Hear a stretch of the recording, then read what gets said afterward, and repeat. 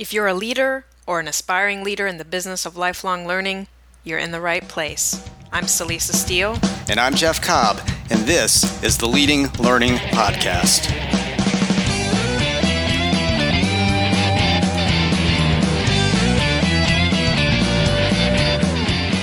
Hello, and welcome to episode 41 of the Leading Learning Podcast. In this episode, we're going to talk with Will Thalheimer, who is a widely read and followed learning expert who's probably well known to many of our esteemed podcast listeners. But before we do that, we want to do something that we normally do at the end of the show, and that's to ask you to subscribe to the podcast if you haven't already, and also to give us a rating and a quick review on iTunes. You can do both of those things really easily just by going to leadinglearning.com/iTunes. Now, we know at this point we've got thousands of listeners out there, and we'd like to make sure that when we're offering new content, that's going to come right into your podcast feed, and also that you're encouraging others to join us, which giving us a rating and review will certainly help to do.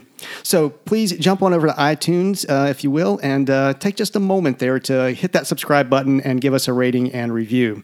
Now, before we turn to the interview, we also want to thank WebCourseWorks, makers of the Course Stage Learning Management System, for being the sponsor of this episode of the Leading Learning Podcast. And you can find out more about WebCourseWorks at webcourseworks.com.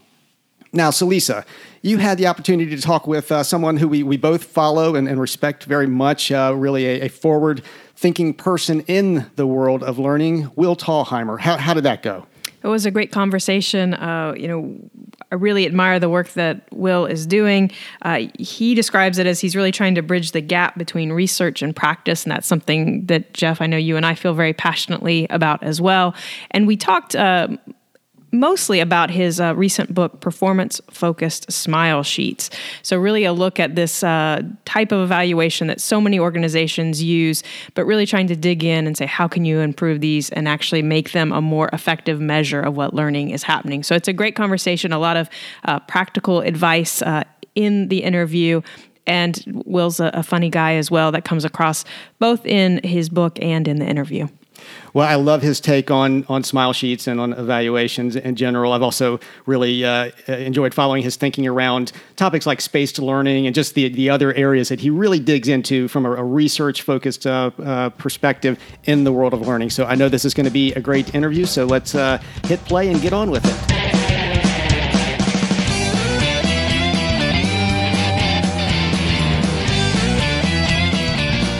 I'm Celisa Steele, and this is the Leading Learning Podcast. And today I'm joined by Dr. Will Thalheimer. Will is a learning expert, a researcher, an instructional designer, a speaker, and here I quote Will himself, a gorgeous man-hunk of a learning consultant. He's the author of Performance-Focused Smile Sheets, and he's the brains behind the Will at Work learning blog. Will, thank you for making time for this conversation. Thank you, Celisa. And I'm so embarrassed. What's in the book? I figure, I think it was a joke. Okay. Well, that's what I love. One of the things I love about the book is that it is incredibly practical, but it also has this great sense of humor. So, obviously that was a really brief introduction to you and your work. So I want to give you an opportunity to say a bit more about yourself, perhaps more modestly than in the way I introduced you there. Sure. Well, I was born in a log cabin. So, no, I've been working in the learning and performance field for about 30 years. The last 17 years, almost 18 now. What I do is I try to bridge the gap between the research side and the practice side. And in doing that, I read over 200 articles every year from the scientific referee journals on learning, memory, and instruction. And since that doesn't pay anything, what I do is do consulting, workshops, speaking engagements based on the research. And I focus mostly in the workplace learning and development field. But recently, I've gotten a lot of calls from trade associations as well. Okay, well, great. And, one of the things that I'm going to focus on, because you have done so much work across a range of subjects all related to learning, but I want to kind of focus in on your recent book, Performance-Focused Smile Sheets, and that's subtitled A Radical Rethinking of a Dangerous Art Form. So we just give our listeners a sense of the dangers that are inherent in traditional smile sheets. Sure. And let me define smile sheets because not everybody knows that term. So sometimes they're called evaluation forms or level ones or reaction forms or response forms or student evaluation forms. But they're basically the questions that we give to learners or our conference attendees at the end of a session or after a session. So the danger. Well, the big danger is very straightforward. It's that we're getting information that is not telling us anything of value, and that we believe that we're doing well. The numbers look good, and so we go on and we keep doing what we're doing. The research on this, and you might be surprised that there's actually scientific research on this, but 2 meta-analyses, a study of many studies, have looked at over 150 scientific studies on smile sheets, and they found that the correlation between smile sheets and learning results is at an R of 0.09. Now, if you remember statistics, you'll remember anything below 0.30 is considered a weak correlation. So 0.09 is virtually no correlation at all. So what that means from a practical standpoint is if you get high marks on your smile sheet, you could have a very good learning session, very good workshop, very good learning program, or you could have a very weak one, and vice versa. If you get very poor marks, you could have a very poor, very poorly designed program, but you could also have a very effective one as well. With traditional smile sheets, we just can't tell, and that's where the danger is. Yeah, and I loved the fact that you mentioned those meta-analyses as coupled that where you found how just that show how little connection there is between the smile sheets and the learning results. You advocate doing both end of learning and then kind of after delay measurements of learning. And so I'd love to hear you talk a bit about, why there's the need for both, and if you have any tips for how to encourage learners, busy learners who don't have our needs as learning professionals top of mind. How do we encourage those learners to respond to our smile sheets or other measurement mechanisms, especially if we're asking twice? Sure. Well, as I say in the book, there's benefits from asking immediately after a program, and there's benefits for asking after delay. You have to decide whether it's worth it to do it, because it does take our learners time. There's logistical issues, there's cost issues, but the benefit to asking immediately is that you're getting people's view of how it went sort of from a top-of-mind kind of experience. So how they felt about it, they're really going to remember that. But if you ask them later, the benefit then is you can focus more in on whether there's value, whether they've actually used it, and whether it actually has utility for them. So you get, if by doing it twice, and you might only want to do that for something that's really important, right? But by doing it twice, you gain both of those perspectives, so you're not missing out on anything. Now, you asked about the learners. So it's true. These things take time. Now, the number one thing I think that we can do to encourage our learners or motivate them to take our evaluation form seriously is by asking them good questions. What happens if you look at a lot of smile sheets, people just circle the same number all the way down. I get a sense from that learners don't really believe, whether it's a conscious thing or unconscious, they don't really believe that our numeric scales, our like scales, are telling us that much. And so if we give them these questions and they know they're a little bit fuzzy, the answer choices, then I think that they're saying to themselves, well, I'm not going to take that much time. So that's number one, ask better questions. Number two, we need to make a passionate plea for the value of these things. I've seen trainers pass smile sheets out and say, okay, we got to fill these out. Please do them. Right? But, I've also seen trainers, really good ones, say, listen, I know it might be a little bit of a pain, but look, I really do get good feedback from these things, particularly if you guys put in the time. What I'll do, if you spend the time and give me good comments on these and fill them out, then I'm going to look at them seriously, and I'm going to make changes for next time so the people that go back through this will have a better experience. So it's all the way you frame it. Also, making changes. If you make changes and show people that you're making changes, or you tell about changes you've made in the past, then people will, take you seriously on it. Great. Those are great ideas. And I know, especially around that first point about asking better questions, that's really what this performance-focused Smile Sheets is all about. Lots of great ideas and tips there for how to do that better. Now, many of our listeners are at organizations that hold an annual conference with educational sessions, so a multi-day event, multiple sessions. How would you recommend that those organizations handle measuring the learning at such an event? And I'm thinking of things like the balance between, feedback on the overall event as well as individual sessions, and then what we were just talking about too around, immediate feedback versus after a delay. Sure. So, the number one thing to think about when you're measuring is, what do you want to measure and why? So there's many reasons to measure. One is you want to get a sense of the reputation of the program. You want to get a sense of whether they liked it. Okay, so those are important. Those kind of questions are probably valuable for an overall conference evaluation. But you also want to be able to get feedback on whether your sessions are effective, whether they're providing the participants with the information they need, whether they're well designed, etc. And those, I think, should be done at the session level. If you give someone a overall conference evaluation and you give it to them a week later or whatever, they're not going to zero in to a particular session. So you're not getting feedback on that. You're not able to give feedback to your speakers.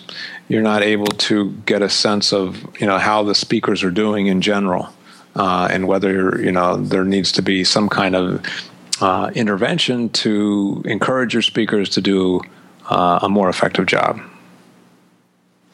Right. So that's good about looking at the purpose for the evaluations and using that to help guide when you ask, what you ask, and how much you ask, I guess, about each of those.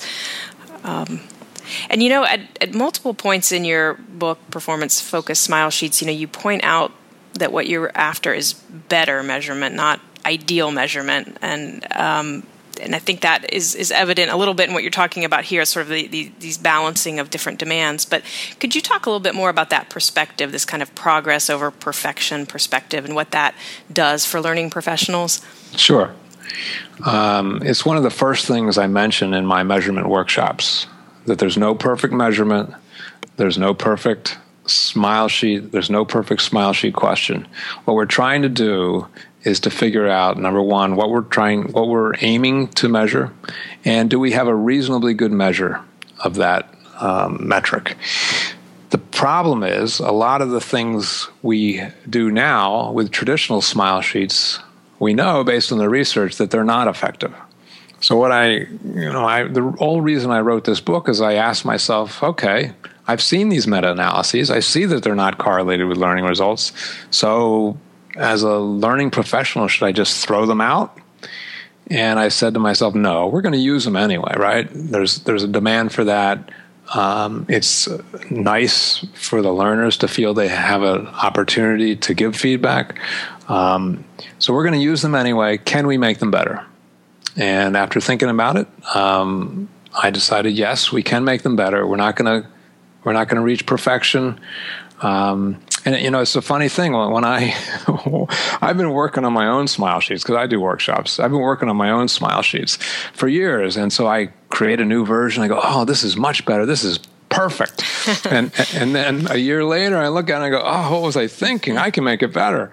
In fact, I just did a workshop a couple of weeks ago where I completely revamped my smile sheet again, and and I asked my participants, the last question I asked them, what would you do to make my smile sheet better? And they give me feedback, and then so now I know I can make it better and better. So it's not about perfection; it's about having questions that give us good feedback, that support the learners in making decisions, because when they're answering our Smile Sheet questions, they're making decisions, and we need to support them by asking them the kind of questions that aren't biased, that are focused on things that are relevant, that are designed in such a way that they're able to give us pertinent information.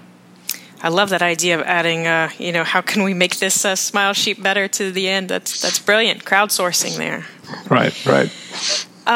One of the things you talk about in the book and elsewhere are the 4 pillars of training effectiveness. So I would love to have you share those 4 pillars and then talk about how they relate to learning measurement. Sure. So what I did in the book was I looked at these 4 pillars, and there's hundreds of variables that affect learning, but some of them are really important, and you need to simplify. If you overcomplicate things, then people can't get their heads around it. We tend to then sort of fool ourselves that we're doing a lot of this stuff. So I said, okay, what are the 4 things that we have a lot of control over that we can do?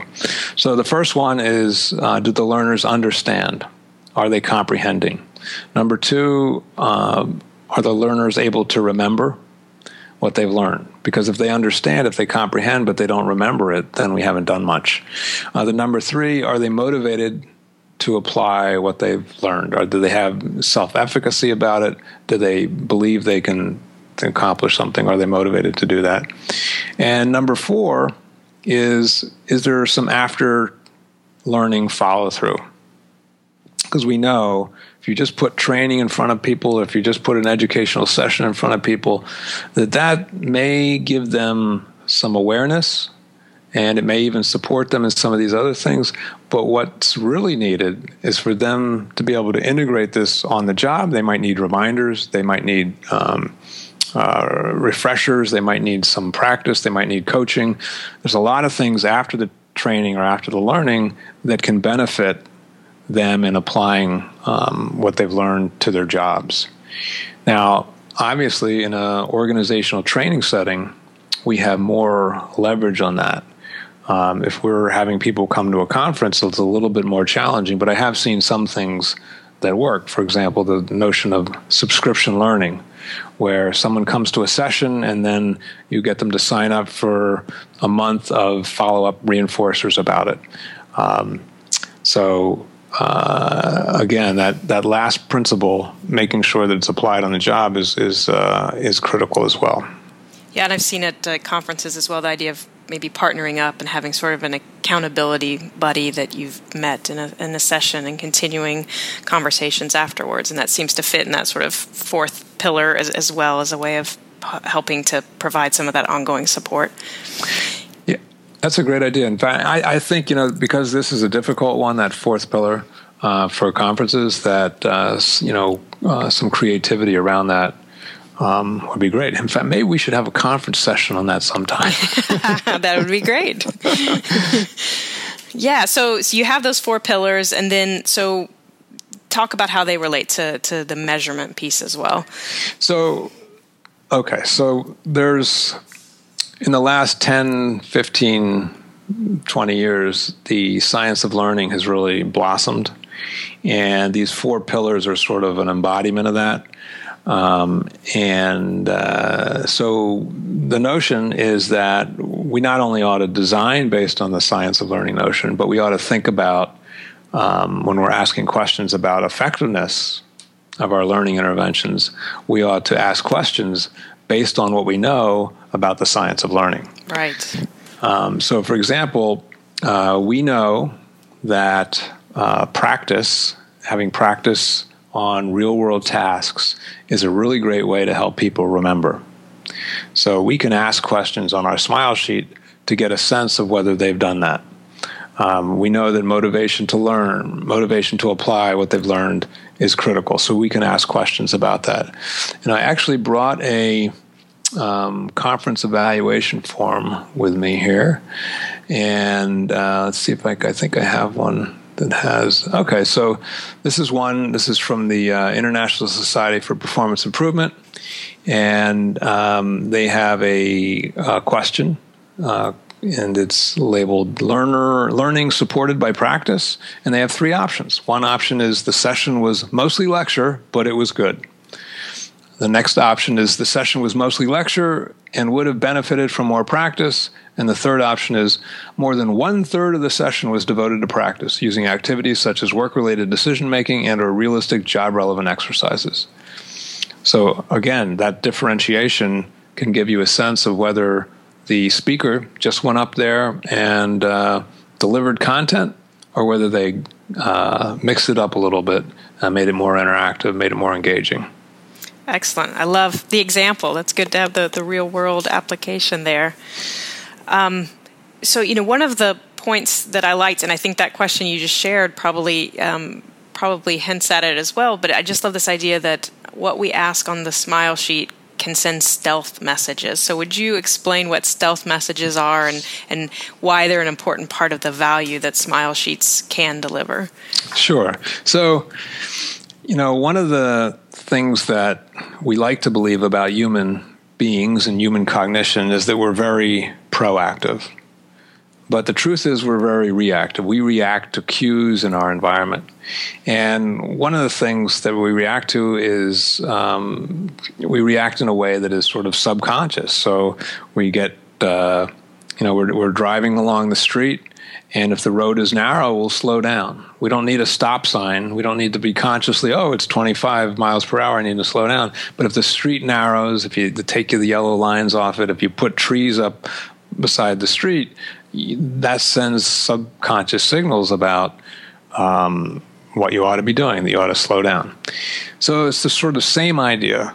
One of the things that we in organizations often need to do is to educate our stakeholders, and we try to do that with rational arguments. But there's things that we do on a routine basis that we might send stealth messages. So I'll give you an example from my work. I used to run a leadership development product line, and we would have we would try to recruit really good leadership trainers, and we would have them come in, and we asked them during this interview process to take 20 minutes and present something to us, okay? And so the message we were sending there was that what's important is how you deliver learning. But if we had wanted them to also have good consulting skills, to be able to go out and work with people to find out what the needs are, the learning needs are, to coach people as well, we might have asked them to demonstrate their consulting skills. If we would have done that, and we didn't, I'm embarrassed to say now, but if we would have done that, we would have had a stealth message that what's important is not just what happens in front of a classroom, but what happens in the consulting engagement as well. So there's lots of things we can do to send stealth messages in our work, and smile sheets are a really good opportunity to do that. So when we ask questions about the question I just read about practice, we're sending a stealth message that practice is really important. So right. that message goes to the speakers, but it also goes to every person who answers this. All our members read that. I'll give you another example from ISPI. One of the things about smile sheets is you can also, in a conference setting, you can think about what your brand is and how you want to emphasize that, send stealth messages about your brand. So in ISPI, one of their key goals is to provide research-based practice, evidence-based practice. So we and I helped them with this. We decided to ask two questions about research. One was how much research/evidence was shared, and the answer choices were 0 or very little research evidence was shared. A small amount of research evidence was shared, or a substantial amount of research evidence was shared. They also asked a question, what was the quality of the research evidence shared? And people would say, I don't know the research well enough to answer the question. They could say, too often the concepts presented seem to conflict with the most trusted research. And the third choice was the concepts presented were generally supported by solid research.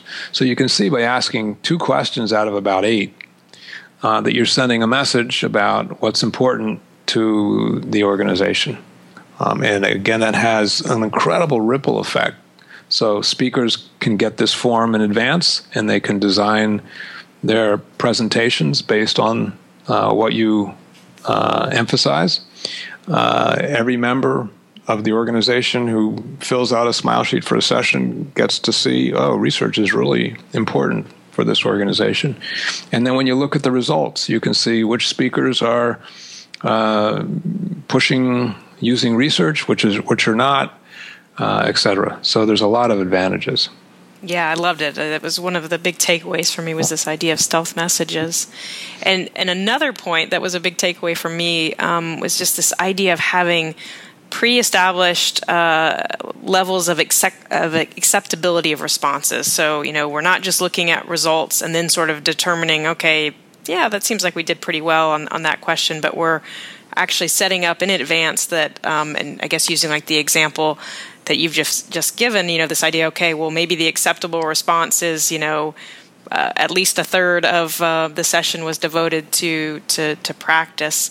But will you give maybe another example or talk a little bit more about just this idea of setting standards for the question responses? Sure.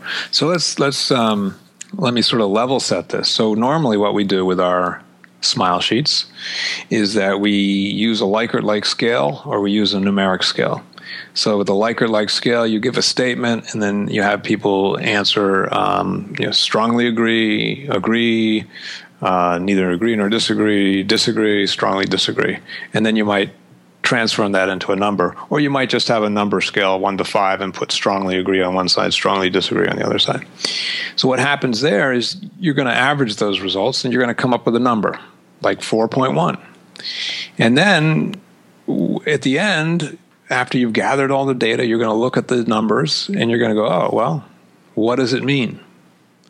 Well, that leads to two things. Number one, bias, because we're going to, it doesn't really tell us much, right? So we're going to input our own bias into it. And number two, it leads to paralysis, that it doesn't really create any urgency for what to do. So my suggestion is, number one, don't use Likert-like scales, don't use numeric scales. As you heard from my examples, I suggest very concrete answer choices. And then, since you have these concrete answer choices, you can decide in advance, and usually you want to do this with your stakeholders to get their input, and it's actually a great opportunity to have a conversation that you might not normally have. But decide with your stakeholders, what are the choices and what would be acceptable, what would be superior, what would be not acceptable, and you can use your own terminology. In the book, I have 26 candidate questions, and for each of them I suggest some standards, but I also say don't use my standards. Think about what you really want in your organization and work with your stakeholders to get that. What happens then is you get your results and you go, oh my gosh, look at that. We see that most people said they got awareness out of this training program. But we really wanted them to go above awareness. We wanted them to be able to actually do something on the job, and only 20% said they could do something on the job. And then you've decided in advance what the good results would be. Then you look at your results and say, oh my gosh, only 20% are able to actually do something. Maybe we need to go back and look at this course and design more work into it to enable people to practice, to think about what decisions they would make, give good examples, bad examples, etc. That's great. Again, I found that very helpful, that idea of knowing in advance what is acceptable or beyond acceptable. So as we begin to start to wrap up, one question is just to pick up a little bit. And when you think about the future of learning measurement, what do you hope or think might change in the next 5 years or so? Well, I hope we throw out our old way of doing smile sheets. But I also think, and I emphasize in the book, that smile sheets are, even though they're the most popular thing we do, and even though they're probably the easiest thing we probably shouldn't stop with them. So we really ought to be thinking more holistically about the whole measurement. We want people to understand things, so perhaps we ought to measure that. We want people to be able to remember things, so perhaps we ought to measure that. We want people to be able to apply things. We want to know what supports they had, what was helpful, what was not helpful, what obstacles. So maybe we ought to measure that.